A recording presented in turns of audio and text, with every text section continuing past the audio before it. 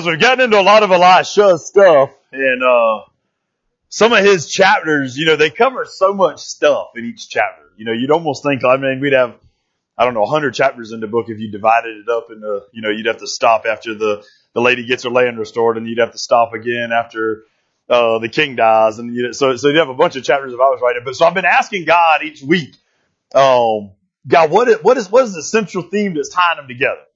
Now, yes, I know chapters and verses were put in by man, but I do believe Lord has lined stuff up in an order where it connects at some point. So the word this week, though, and Crystal told me my title was too long, so she just put those restoration or destruction. But it was this. Restoration or destruction, sure, question mark. What are your opportunities leading to? Because when I read this chapter and the central theme I would say that goes throughout this whole thing is each section, each group is getting a lot of opportunities, and they're just leading to different things because the people respond to opportunity different ways. And I think it's no different than us. You think about this past week or this past month or the past year of your life or since the existence of COVID and how things have changed. What opportunities have come about in your life that may not have? Some of them you've claimed, some of them you haven't. Some of them you've used to bless yourself, your family, your future. Some of them you've allowed to lead to destruction. So the central theme to me is everybody in each of these sections, even the kings at the very end, in the little history lesson we get trying to wrap up some of the stuff from the southern kingdom, which we hadn't looked at in I don't know how many chapters. But even that, you've got to ask, after all those years, every time God inspired him to write, so many years and so many years and so many years, how many opportunities did they have to do this? How many opportunities did they have to get back right? How many opportunities did they have that could have led to restoration, but instead led to destruction?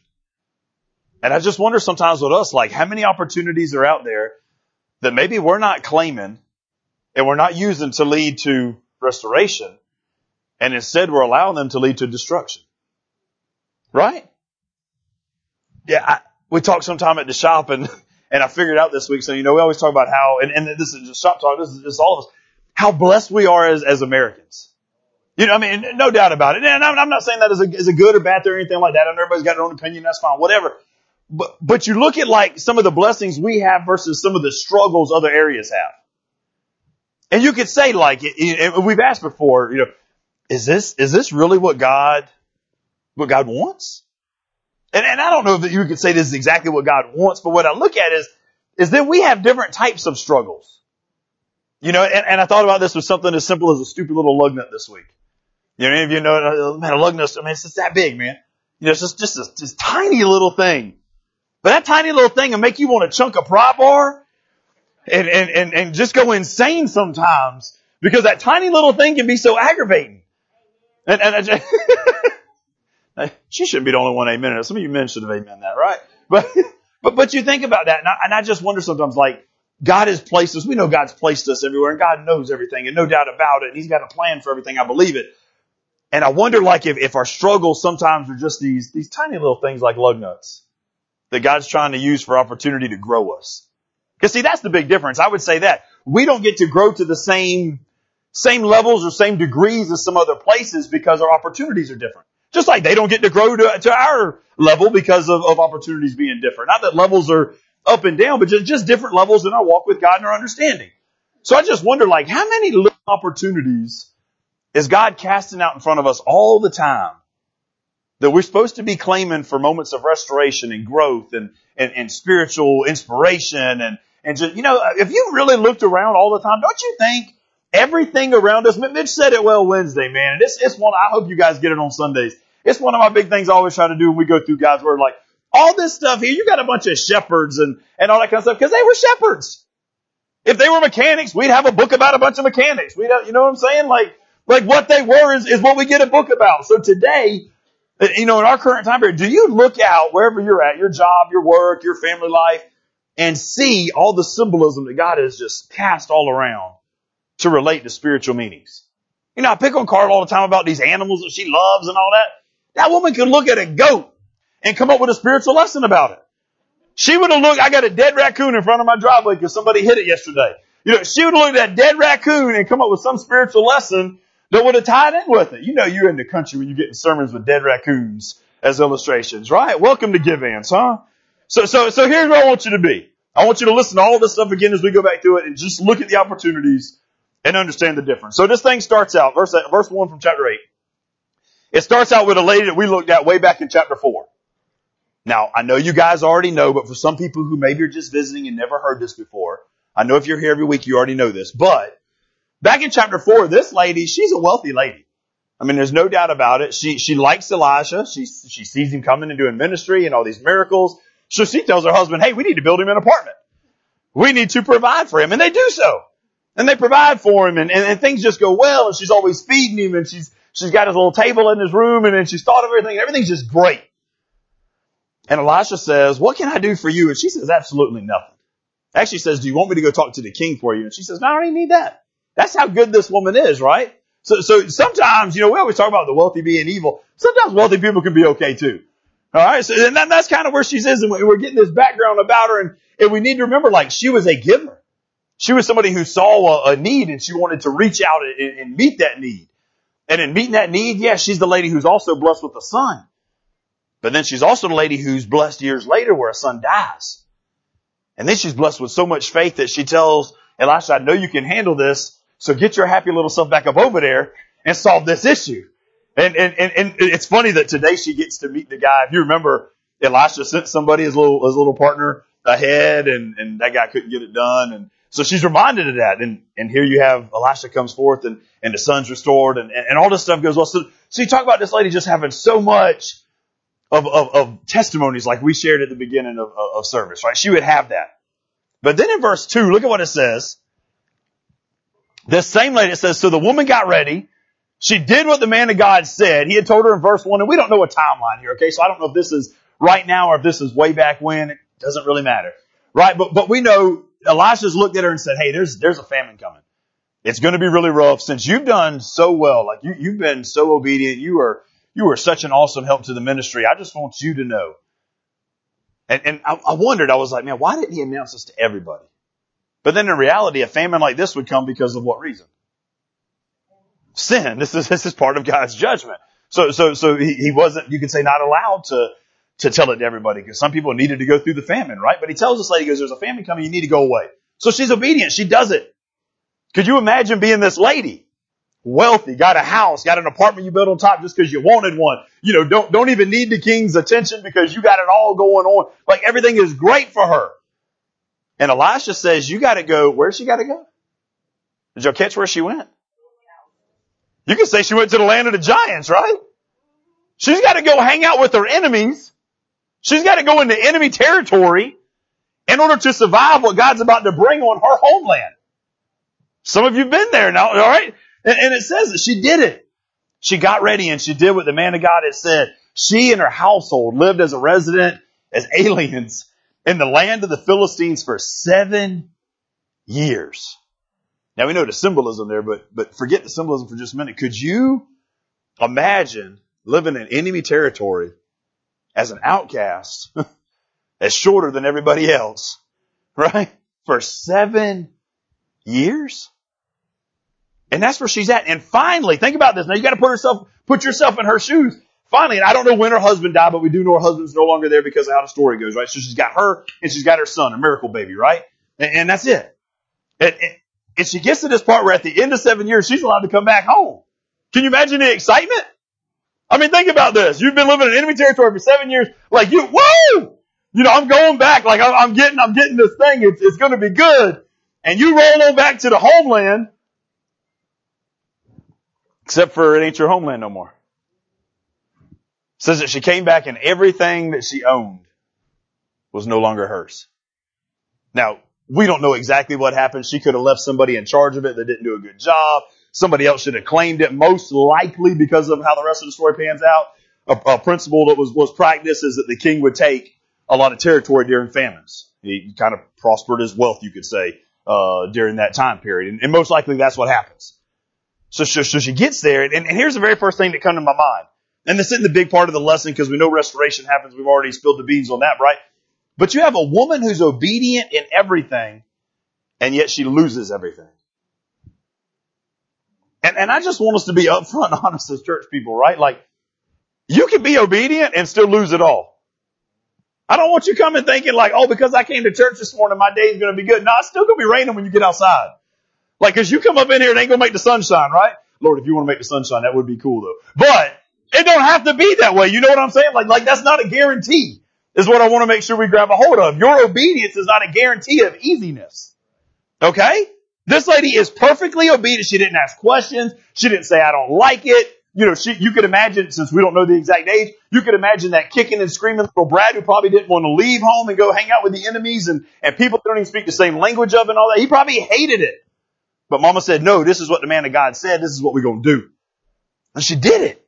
And yet she still lost everything. So here's the lesson. Being obedient doesn't always mean you're going to have the results you want. I don't know how to say this in a nice way. I get really upset sometimes with believers who think like because they're believers, they get to have everything their way. You know what I'm saying? Like I get really upset with believers who think they can ask a question and get whatever answer they want. Like I got news for you. Just because you ask a question don't mean you're going to get the answer you wanted, okay? Just because you think you deserve an answer don't mean you even going to get an answer. Right? Like sometimes he's that kind of daddy. Right? And we just need to come to terms with that and be okay with that. Right?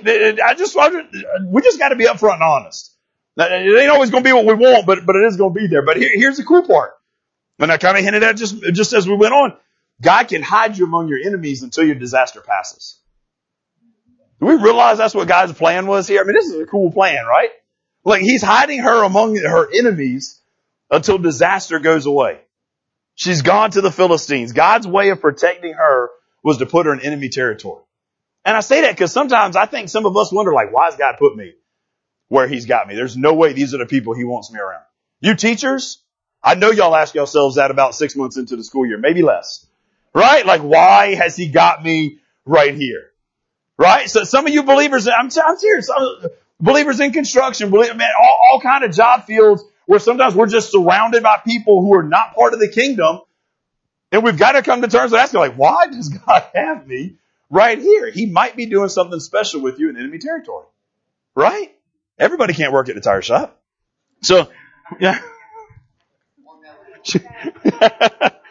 She returns and she's shocked at all she's lost. But here's another thing I had to write down. How often we fail to recognize all that the Lord has saved us from because our minds focus on all that we've lost. Who knows what she could have went through in those 7 years? What she could have lost her child again. Can you imagine? The only thing I can think of losing a child once is lose a child twice. Right? Her husband may have died because of it. We don't know why. But what all could she have lost? She could have lost her own life. What all did God protect her from throughout those 7 years that when she returns and she just sees what all she's lost, she's totally missed all that God saved her from? And how often we do the same thing, man? Huh? How often we do the same thing? We come home and we focus on all that's been lost rather than all that we got. We focus on all that's missing rather than all that's really been right there for us the whole time. Right?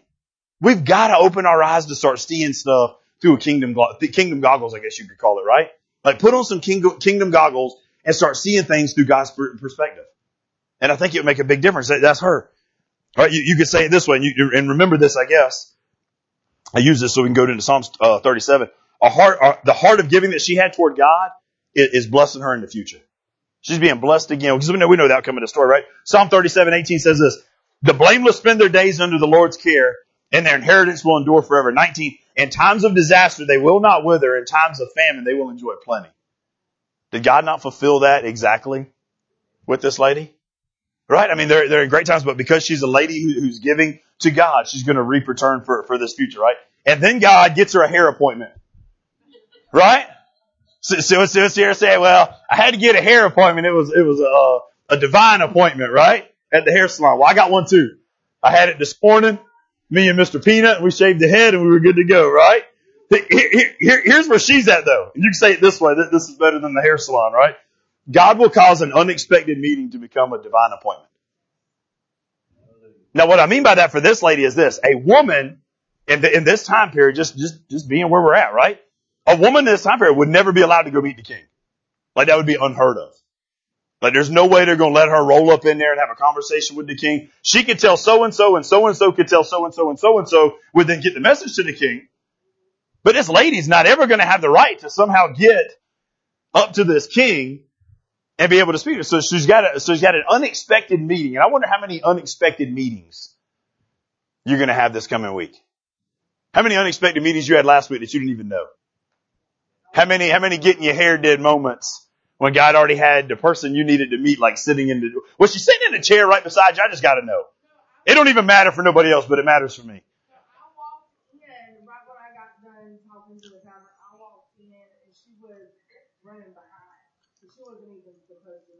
So now an unexpected delay gave an unexpected meeting for a divine appointment. That was totally unplanned, but we made it work, girl. You know what I'm saying? Like, that was good.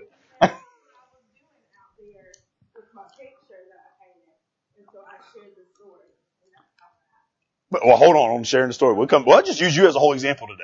You know what I'm saying? Like, you will just be in each of these points, right? Think about it though, guys. Do we understand some of the unexpected meetings God can work miracles through?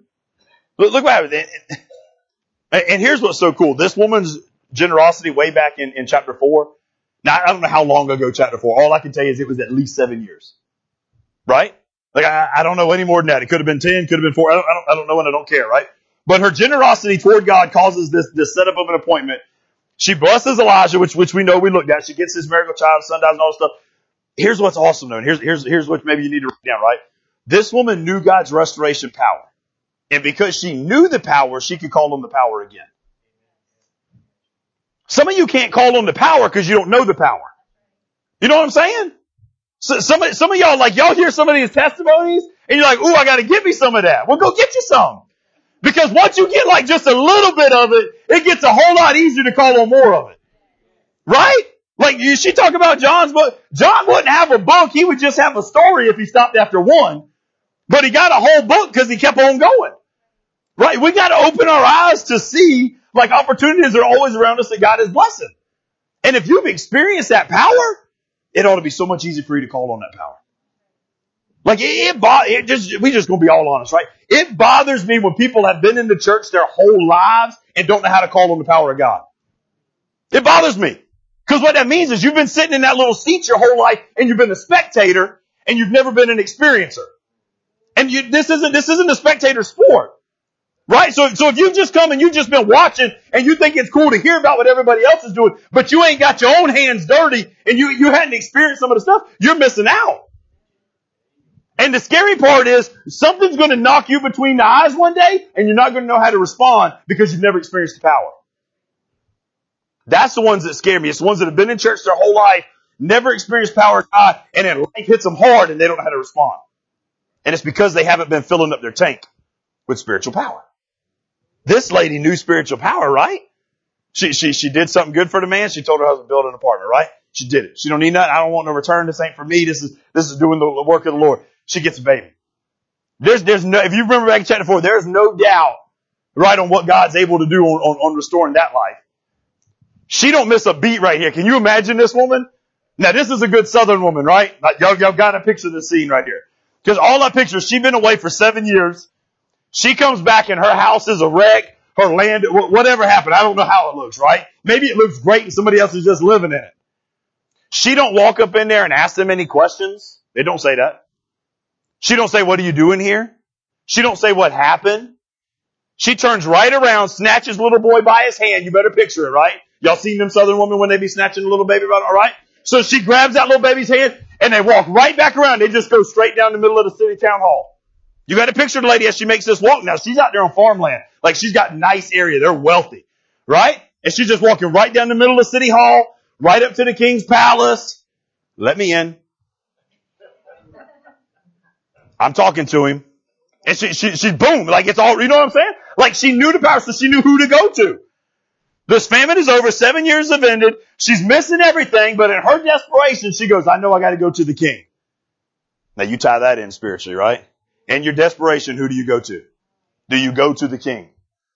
Right? Some of y'all ain't getting the blessing you want to get and the healing you want to get and the restoration you want to get and the other things that you could be getting because you're going to the wrong source. She doesn't mess around and talk to anybody else.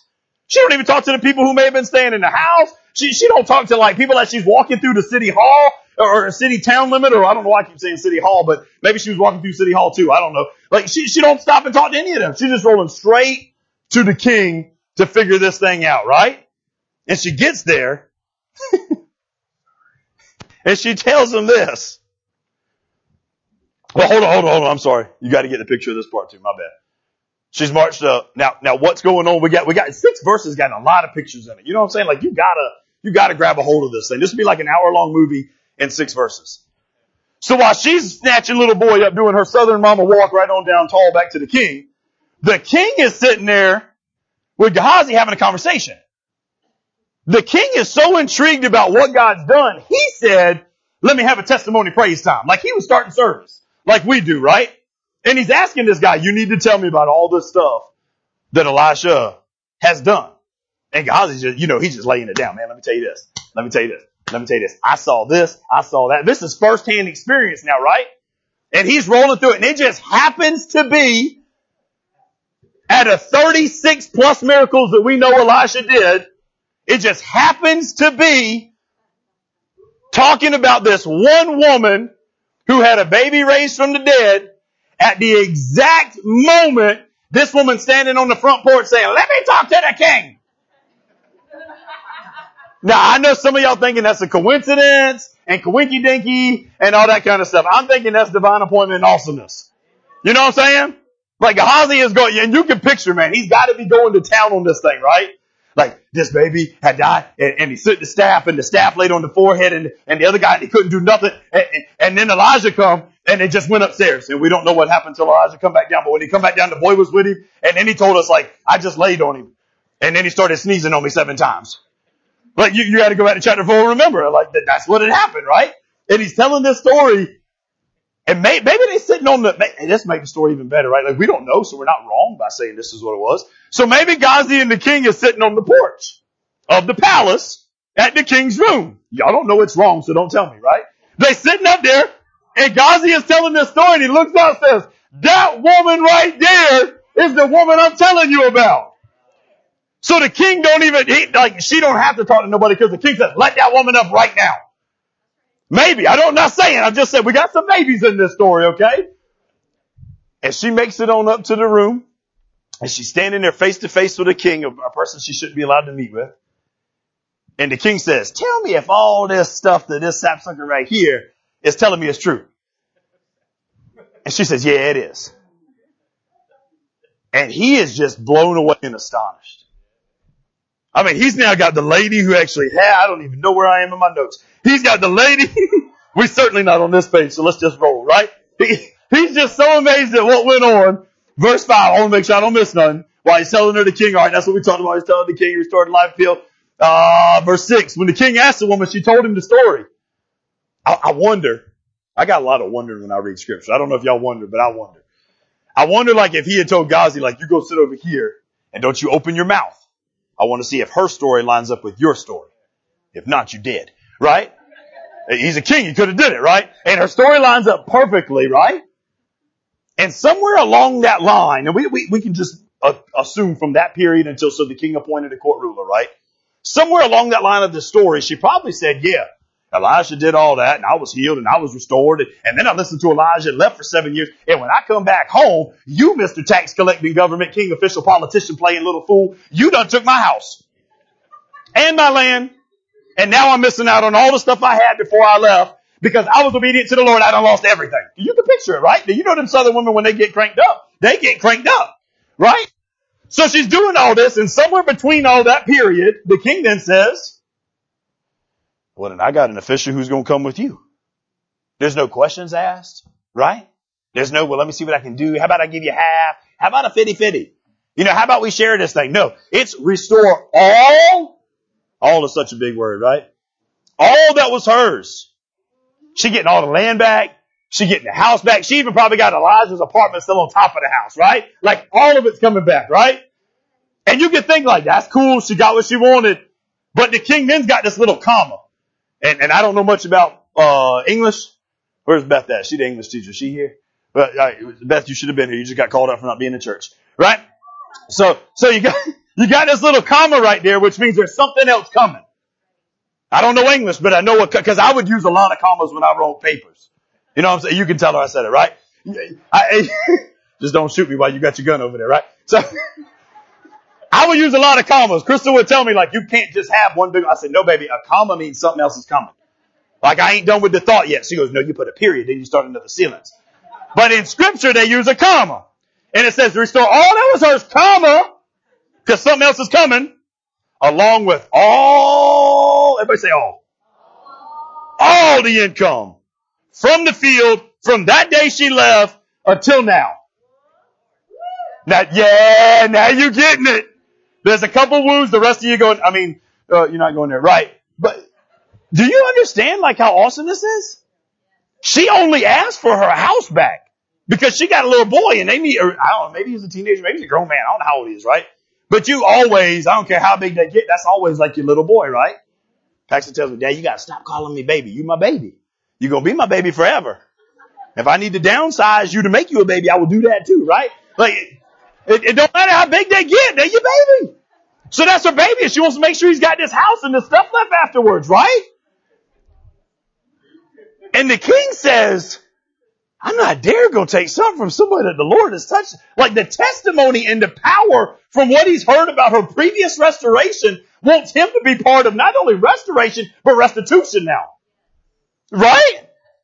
Because restoration is when you give back somebody something that you had taken. Restitution is when you give them back what you took and you give them some money for the pain and the suffering they went through. Right? She's not getting only restoration. She's getting restitution. She's getting all the money back from the very day she left until now. And when you think about this, you say, well, it was due to her, right? No, because she wasn't paying the workers, so she's getting way more. Like this guy, this king is losing. Or whoever's losing, like somebody's been paying the workers to work the field. Somebody's been investing into that labor force, right? But no, she ain't got to pay that. She's getting it all. She's getting all the stuff that it came from. And this is awesome, man, right? I love it. God knows when and how to initiate your miracle. Huh? Story just happened to be going while this lady happened to get there. Is there moments in your life where God has had some divine intervention that maybe you haven't noticed? And if you have noticed, man, shouldn't you be bragging about it? Right? I mean, shouldn't we be going crazy about it? God is at work to restore everything in her life that the enemies took her from. And maybe this is part of like the biggest lesson right here, maybe. This you need to make sure you get, because this applies to like all of Scripture. If you want to get what you've lost, you got to go back to what you left. Now that sounds kind of weird, right? But you got to think about that. Some of you thinking, oh no, I don't like that. No, because you don't want to go back to something you didn't like. I'm saying if you want to get what you lost, like if you lost something, that means that it was valuable to you and you liked it. I'm not telling you to go back to your trash. You don't miss that. But if you miss what you've lost, then you got to go back to what you had left. Look at the church as a whole. Have we not seen corruption take into the church? Have we not seen a country, whatever your little beliefs are on the country and all that kind of stuff, but have we not seen a decline in our spiritual walk as far as kingdom style walking in the world today? Well, you could say, if I want to get back what we've lost, that's what we've lost, then we got to go back. We got to get back to the groundwork, man. We got to get back to some foundation kind of stuff. Right? So some of you in your marriages and in your walk, you're like, I ain't really liking where we're at right now. Then you need to go back to where you were when you lost what you had. Right? You need to get back to reading your word. You need to get back to praying. You got time to watch TV. You got time to watch Netflix. You got time to go to this. You got time to do that. Then you better make some time for God. Right? And if it's your marriage we're talking about, then you better make some time for your spouse. Right? If it's your kid, you better get back to the basics. Right? If you want to get stuff back that you've lost. And that's so true. I mean, think about this. Here's my illustration with it, right? The prodigal son. Think about all that he had when he was, his daddy was rich. They don't need to lie about it, right? He was rich. He had it all. He took all that, he spent it all, and he didn't even know that he had lost something until the pain hit him. Right?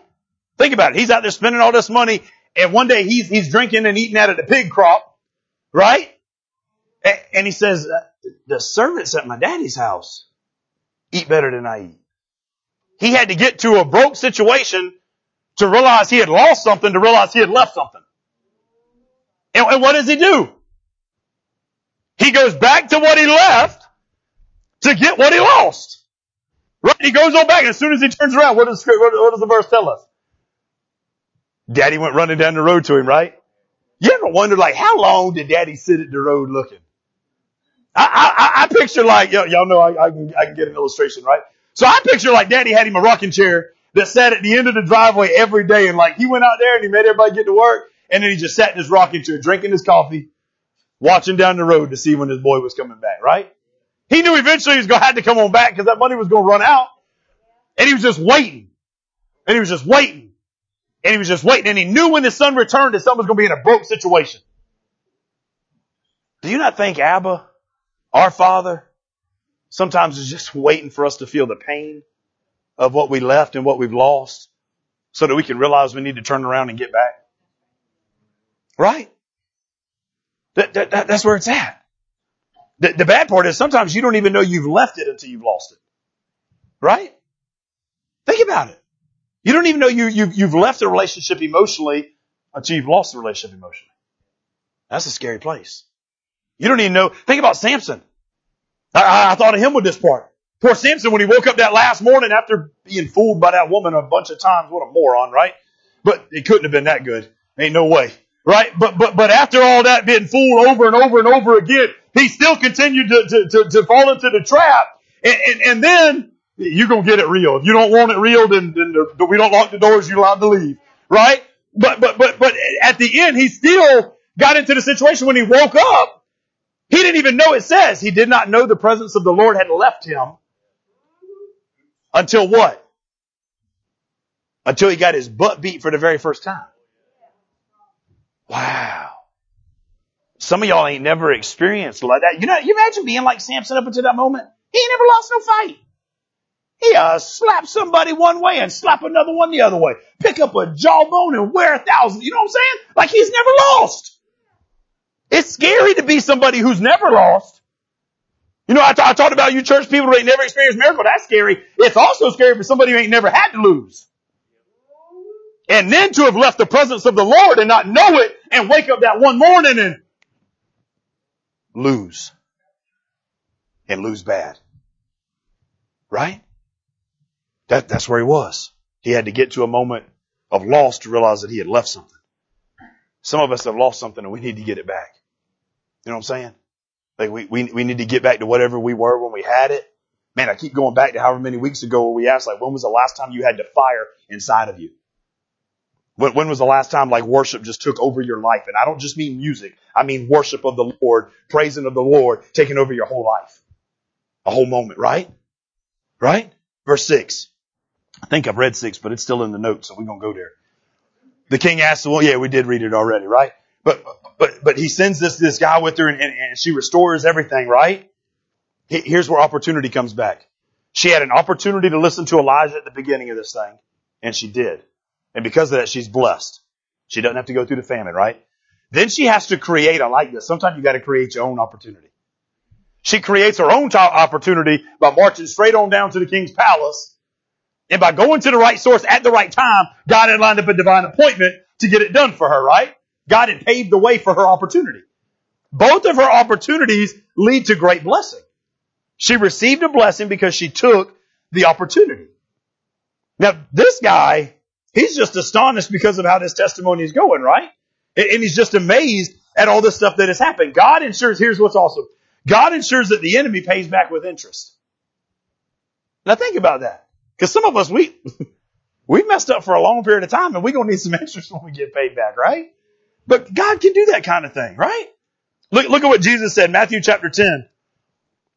Since this is a woman who served, and I don't think God ever forgot her because of Matthew chapter 10, 41 and 42. Jesus speaking, he says, anyone who welcomes a prophet because he is a prophet will receive a prophet's reward. Now, when you read that, you're like, oh yeah, I'm going to receive a prophet so I can get the reward. Nope, because then you ain't doing it right. It says anyone who welcomes a prophet because he's a prophet, not because you get a reward. Right? So you got to make sure you got the right motives. Right? He'll get a reward. And anyone who welcomes a righteous person because he's righteous will receive a righteous person's reward. Again, you got to do it for the right reason. And whoever gives just a cup of cold water to one of these little ones because he is a disciple, I assure you, he will never lose his reward. Now I know this is years after this lady, right? But you know Jesus got to be thinking about her just a little bit when he says this. Because of what happens, right? What blessings are we missing because we're not taking opportunities? Joel chapter 2 come up in my personal study this week. And it just fits so well. Verse 25, I'm going to start. I think it's up there. If not, read along. Jesus is speaking. I'm going to go back to the beginning of it at the end here. But I will repay for you the years that the locusts have eaten. The great locust, the young locust, the other locust. You know, there must have been a lot of locusts, by the way. Locusts. There's some locusts too. There must have been a lot of locusts, right? Because he's listing this thing so much, and some of your translations got different types and different breeds and all that. I don't know if you call a locust a breed, but whatever. He's listing all the different types of locusts. And then at some point he just says, and all the other locusts. Right? I don't care which one of them, just all of them came in and took and the locust swarm, my great army that I send among you, you will have plenty to eat until you are full, and you will praise the name of Yahweh your God, who has worked wonders for you. Never again will my people be shamed. Then you will know that I am in Israel, and I am Yahweh your God, and that there is no other. Never again will my people be ashamed. That's some verses, man. God talking about restoring and restoration. That's like restoration and restitution all together right there. Right? He's saying, I'm going to restore every part of it, right? When opportunity knocks at your door, are you going to ignore it, or are you going to use it and be blessed? Which one's it going to be? Right? Now, I don't normally do this, but I got to do it for this section because I've been on this idea for like 3 weeks. So understand, I'm going to come back to here, but I'm really standing like right here, okay? Y'all got me? I'm going to fill in some missing dots and I'm going to play the what if game. Now, sometimes I'm scared to do that. So y'all be strong believers, okay? Understand me. This is a what if game. This is not written in stone. This is not in between the dots. This is the ... game of what ifs, all right? But it's a pretty cool game of what ifs if it works out. Right? So go with me here. Because some of y'all don't relate to the lady. Y'all don't. The lady's been good her whole life. She's been wonderful. She got blessed. Right? Just be honest, right? That's what you're thinking. I thought it too. It's okay. Some of y'all relate with Gehazi here. Do y'all remember Gehazi? Or just today? So we need a little background. All right. Little background, Gehazi. I can't believe you holy people forgot who he was, right? There's hope for you too, though, because there's hope for him, right? So Gehazi, he's Elijah's servant. He's been helping out, but he's also the guy who went to Naaman when Naaman was leaving and Elijah said, no, we're not going to take no money. And he said, oh, you know what? Elijah changed his mind. Let me get some of that silver you got. And Naaman doesn't change so much. He blesses him so much. He gives him more silver than he can tote back alone. So now you got this guy walking back in with other corrupted people, right? And he does all this stuff going, right? Here's the lesson. He tried to get rich in an immoral way. He's selfish. He's greedy. His heart was sinful, right? All because of great disobedience. What does God do to him? Naaman was healed from leprosy. So this guy gets leprosy. All right? You gotta follow this along. Again, this is a what if game, right? So he gets this leprosy. What else does it say? Your family lineage will get leprosy. I know this is crazy, right? Because you got to look at Gehazi now. By the way, I did a little research. He had like 3 sons. So him and 3 sons all got leprosy. So there's 4 guys with leprosy, right?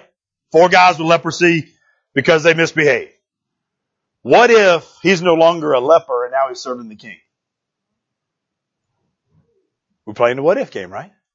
You think, how you know he ain't a leper? Well, I know he's not. I don't think he's a leper at least. Well, there's an alternative to this thing too, right?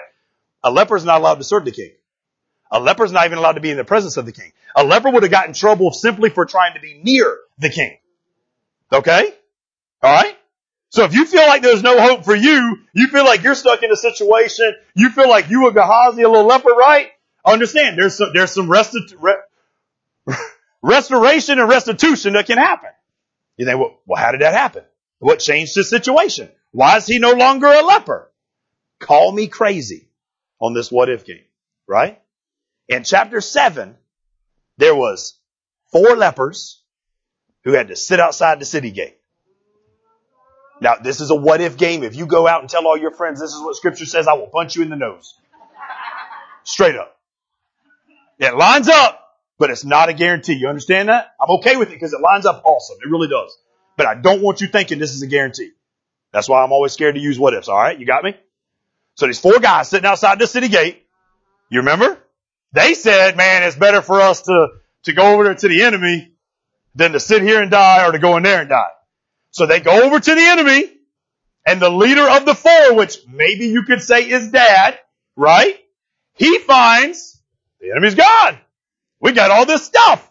And they start piling up all this stuff. And somewhere along the day, he goes, this is wrong. Selfishness, greed, my own desire is wrong. We need to go tell people about this.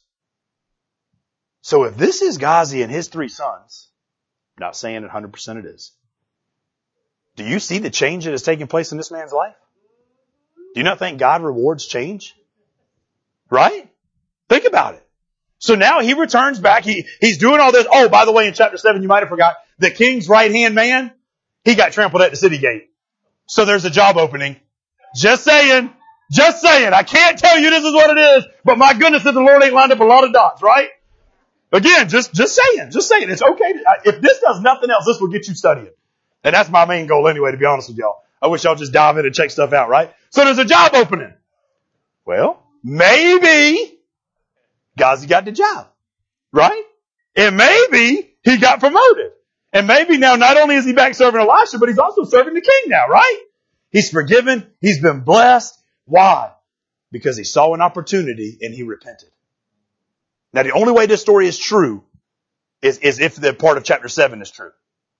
You understand what I'm saying? Like, he couldn't be the king's right-hand man if he wasn't the four guys that had went. Here's why. Because when they went, what happened? He said, this is so wrong for us. Selfish desire. Remember what he did with Naaman? Selfish desire? Selfish desire is wrong. He has repented of the exact thing that got him in trouble. Another situation arose that he could have even got away with, to be honest. That's the crazy part. Right? He could have got away with it this time. They could have sat right there and just ate until they popped. Right? With all that stuff. But he didn't. So he's got repentance. And when you repent, I believe the Lord blesses. Okay? And that's what happens. Now, just for those of you who are saying, that's not true, what else could be true? The other option is this. The king was so intrigued about all that Elisha had done, he didn't care about the leprosy guy, and he said, please come and tell me all the stuff. Either way, pretty cool. Right? Because even if he is the leper, who I don't think he was, but even if he was that other option, right, where he got called by the king thought enough of the miracles and the power of God that he wanted to hear about, that he said, bring that leper, I don't care, I want to hear about it. Right? So if you're the leper and you relate with this guy more than you related with the lady, start testifying about the power of God and see what's happening in your life. Right? Restitution, restoration. Alright? Alright, I gotta move on to the next section. Man, I thought we'd end early today. I was gonna start off telling y'all end early. Doesn't matter. You're right. I like that. Y'all should start saying that, by the way. I'm not telling you why, but anyway. Either way, opportunity equaled blessing for both people, right? The lady and Gehazi, they both had an opportunity. They both got blessed. Unfortunately, the title of the sermon was Restoration or Destruction. So we know somebody else gets an opportunity and doesn't take it, right? Look at 7 through 15 real quick. 7 through 15, the leaders of Syria, I personally just like the very beginning. These are the guys, if you're reading 7, in the beginning of 7 and 8, no, the leaders of Syria who once tried to capture and kill Elisha are now calling on him for his opinion. Do you realize the enemy that once tried to capture and kill you will eventually realize the power of God through you if you stay who you're supposed to be, and they'll start calling you for an opinion? My favorite is I've got friends. They know my beliefs. I know their beliefs, and it's cool. Like, I'm fine. Paul said it best, man. Their ways are weird to me. My ways are weird to them, and it's cool. But they will call me, and they'll be like, hey, man, I know we differ on beliefs, but what do you think about this?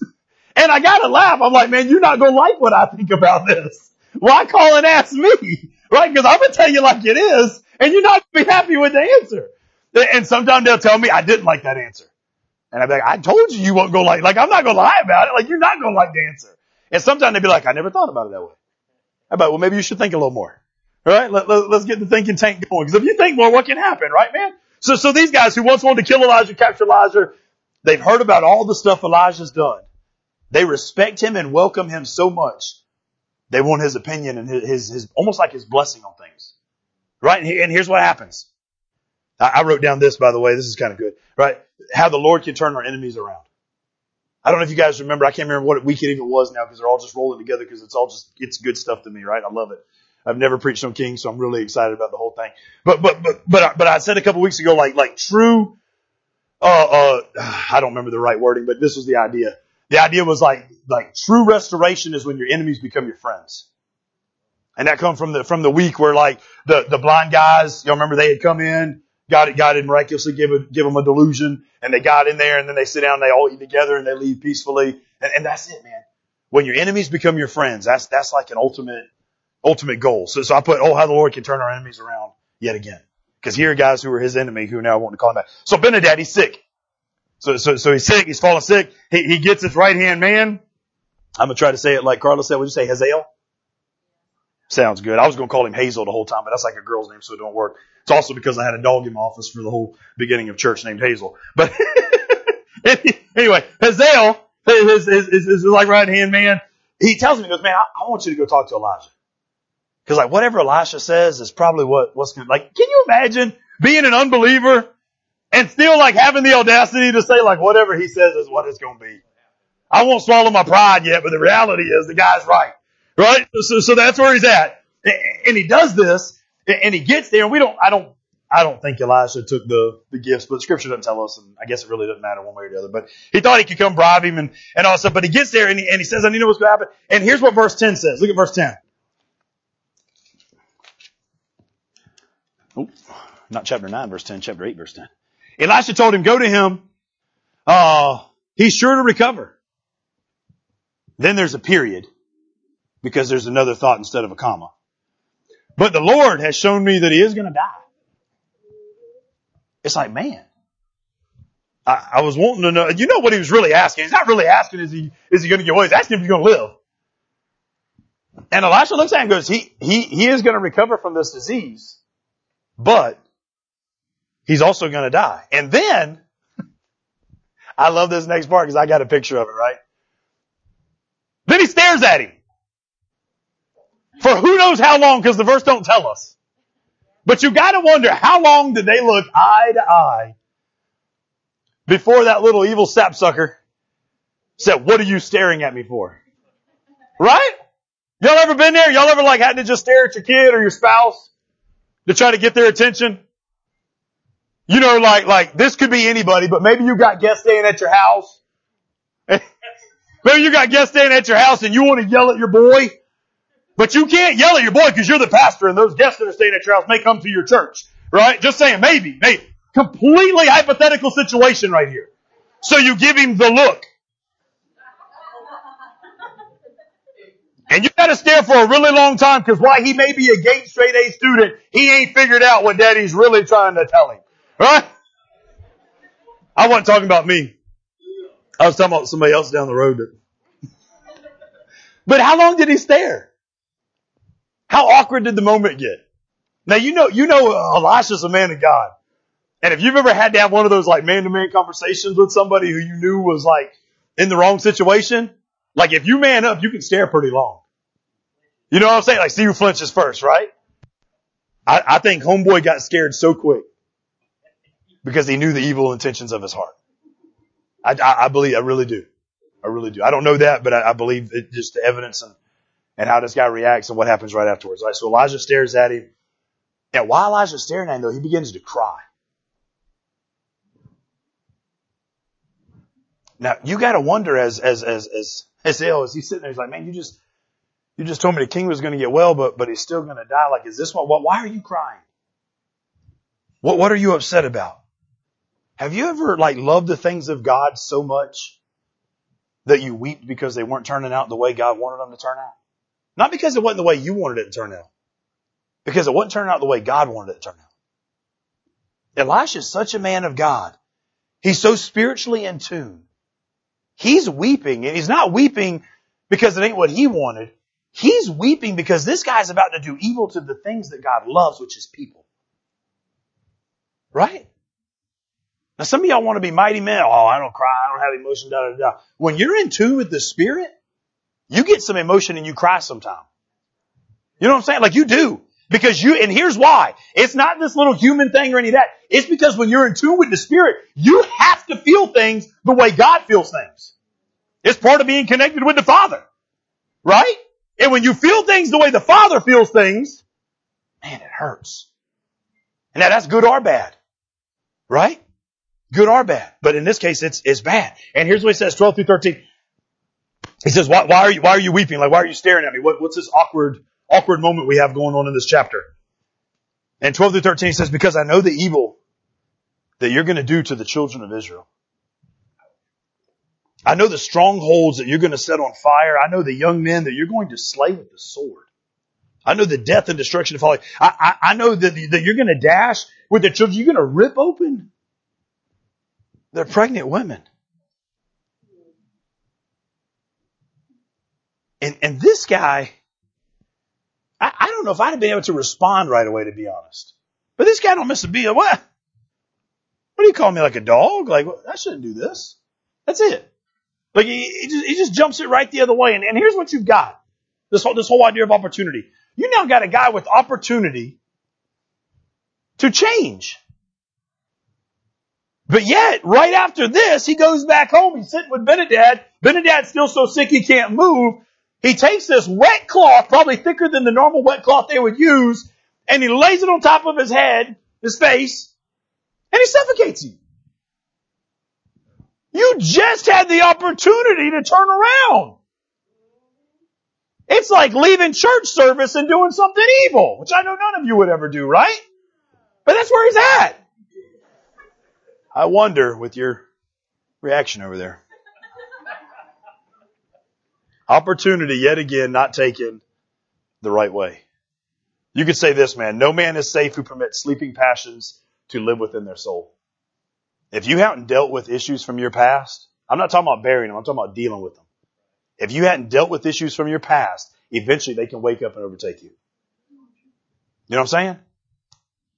All right? It's not enough to simply chain up these evil passions and hope they're never going to break loose, right? The only safety is a cleansed heart.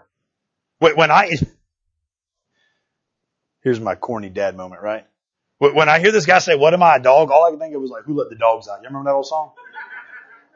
But then it makes me think, like, what dogs have we chained up that have been trying to bust out to get to whatever we chained him up to get away from?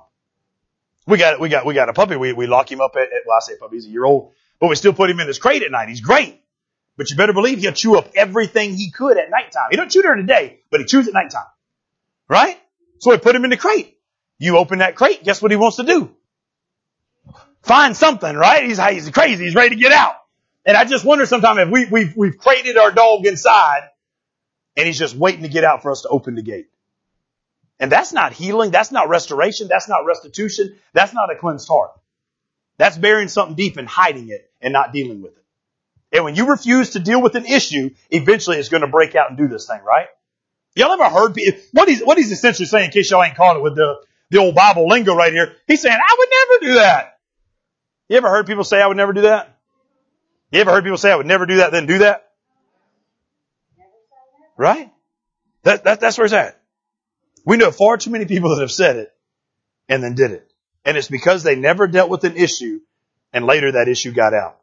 Let me ask you this. What do we do when we find out more than we want to know? That's essentially where this guy's at, right?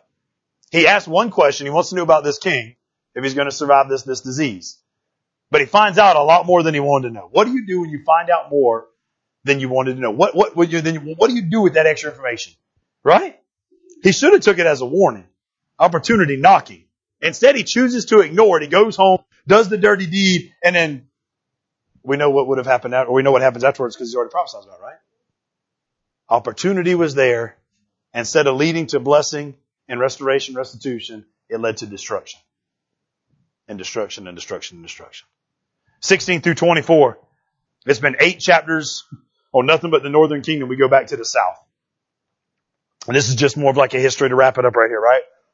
The last time we were with the southern kingdom, Jehoshaphat was king, now his son. Jehoram is king today. You can also read this in 2 Chronicles chapter 21 through 11 to kind of fill in all the gaps that this little brief close-up section is doing. And here's what it says. The author kind of tells us, as a matter of fact, because what happens if you read 2 Chronicles 21, this is a sad commentary about a king who's bringing idolatry into a kingdom. More opportunity going the wrong way, right? The author tells us this in verse 18. He walked in the ways of the kings of Israel, as the house of Ahab had done, for he married a daughter of Ahab.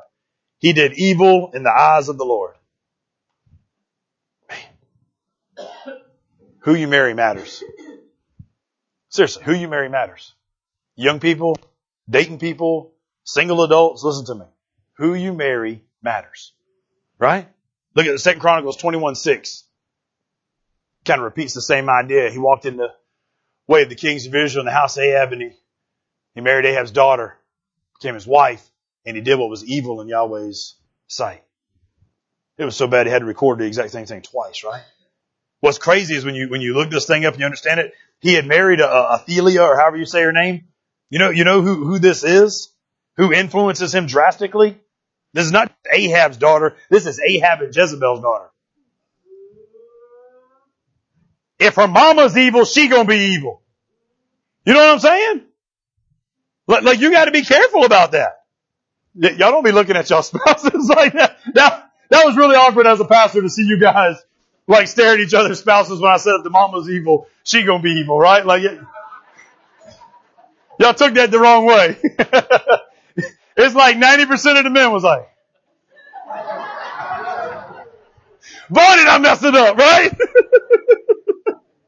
No, we got repentance and restoration that takes place in the house of God, right? She doesn't have to be like her mama. Right? Let me throw that in there. Right? In chapter 21, though, chapter 21, to save his throne, she really is as evil as her mama. She says, maybe you should kill your brothers so that your throne's secure. And in Chronicles 21, he kills all his brothers. That's how evil, right? Just to make sure the throne is gonna. And perhaps maybe when all this stuff goes down, I'm not saying people didn't have good intentions, but good intentions don't save you, right? Like, perhaps people thought by Northern Kingdom and Southern Kingdom getting together, like they would have influenced the other more positively. But unfortunately what happened is the influence was the other way. And that's why good intentions don't always take you far, right? He's led into idolatry. He's following their practices. Verse 19, it says this, yet the Lord would not destroy Judah for the sake of the servant David. What that verse is in there for is this telling us they had gotten so bad, God would have been justified to do this judgment. Yet he withheld it because of his faithfulness to David, their ancestor. That's how evil these guys have gotten. Look at 27. 27 says he walked in the ways of Ahab and did what was evil in the Lord's sight like Ahab, his father. He had married into the house. He's united to the house. I told the couple yesterday and everybody who was there. I said, when you get married, you're not just marrying an individual. You're marrying a family. Now you might think that family is the worst part, for better or worse, you know. But the reality is you're united to some degree together. And this guy should have known that. Yet what he allows to happen is a bad influence to pollute him. And as you seek out a partner who's going to be a good parent with you, a good spiritual leader with you, a picker up for you, an encourager for you, a motivator for you, you better make sure you're seeking out the right one. Because marriages can be great and they can be wonderful. But marriages also have consequences. Okay? And you got to choose wisely because you're tied to that person and their family and their history and all that kind of stuff to different levels and degrees.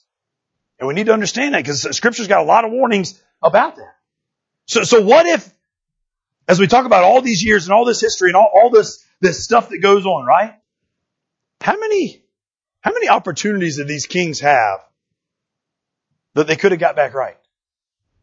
How many times did they sit down and even when they sat and looked at Elisha, how many times did they say, man, we could get back to what we had if we would return to what we lost? Right?